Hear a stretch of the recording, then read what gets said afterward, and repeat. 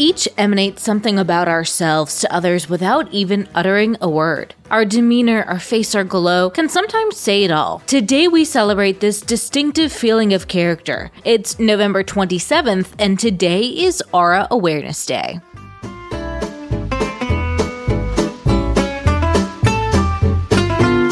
Welcome to TacoCast Podcast, Every Day's a Holiday. No, really, it is. Did you know that literally every day is a holiday? I don't know about you, but I love having a reason to celebrate every day. Whether it's your favorite foods day or something else totally random, happy holiday to you. In Latin and ancient Greek, the literal word aura means breeze or breath, and is also meant to be a gentle breeze in medieval English. While talk of auras has increased with New Age religions, ancient religions of Hinduism and Buddhism have mentioned aura since inception, making connections with chakras. It was Charles Webster Leadbeater who was the first to talk about auras as energy emitted from someone, and was a priest of the Church of England who studied in India. He acknowledged mystic powers and published a book in 1902 called Man Visible and Invisible that illustrated a man's aura in various stages. Auras were later linked with clairvoyance in the 20th century with W.E. Butler and the occultist teachings. It's believed that every human being and living thing, including plants and animals, have energy fields. There are even special types of cameras that capture auras,